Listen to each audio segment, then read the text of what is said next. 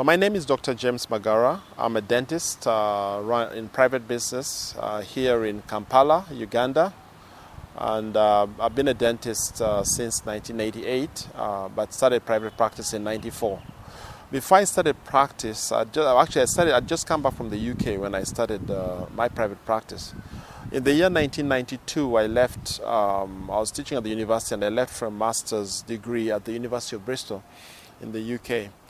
At the time, the country was going through, our country, Uganda, was going through a lot of economic difficulties. It was just a post-war period, post-civil war.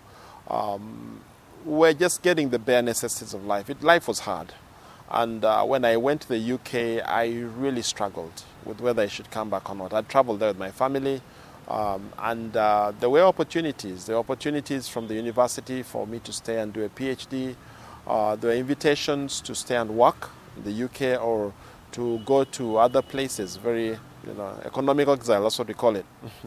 But that year was a defining year for me. And I very vividly remember one morning reading through the book of Ruth in the Bible.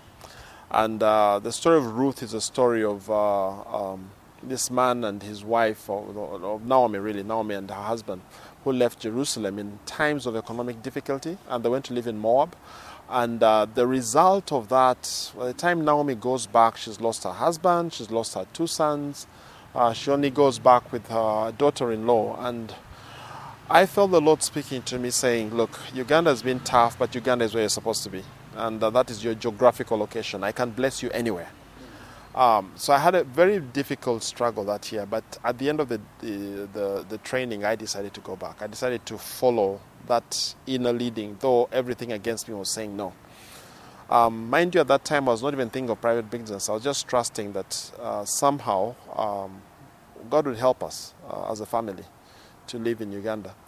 We get back to Uganda, and within a few weeks, I'm invited to set up the practice.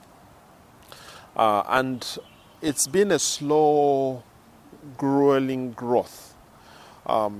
Now, looking back, I know I made the right decision.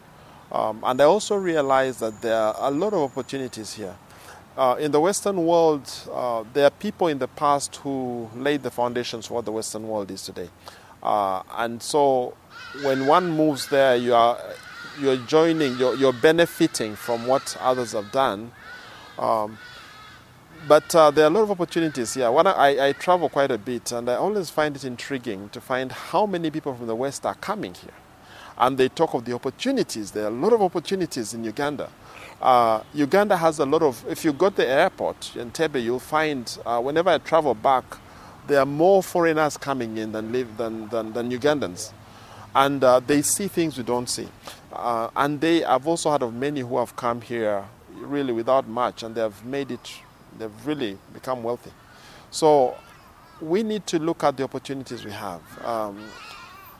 The opportunities are for those who are willing to do the hard work. It will not come easy.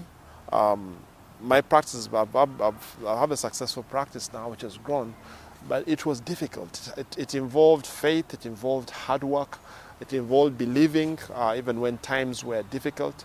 And many people around my age group have seen the same happen with them. We have friends who are abroad, and they may not be badly, but they look. We realize that when they come back later, it's a bit more difficult for them to settle in. I've had friends who have come in and had to leave the country because the settling in process is difficult. Whereas those who have stayed in for the long haul and put their hands to work and got into the trenches, the opportunities find you with time. So I think Africa has a lot of opportunity. I do agree there are places where there's conflict, but there are many places where those who are willing to work hard can actually make more than a living, if I may put it that way.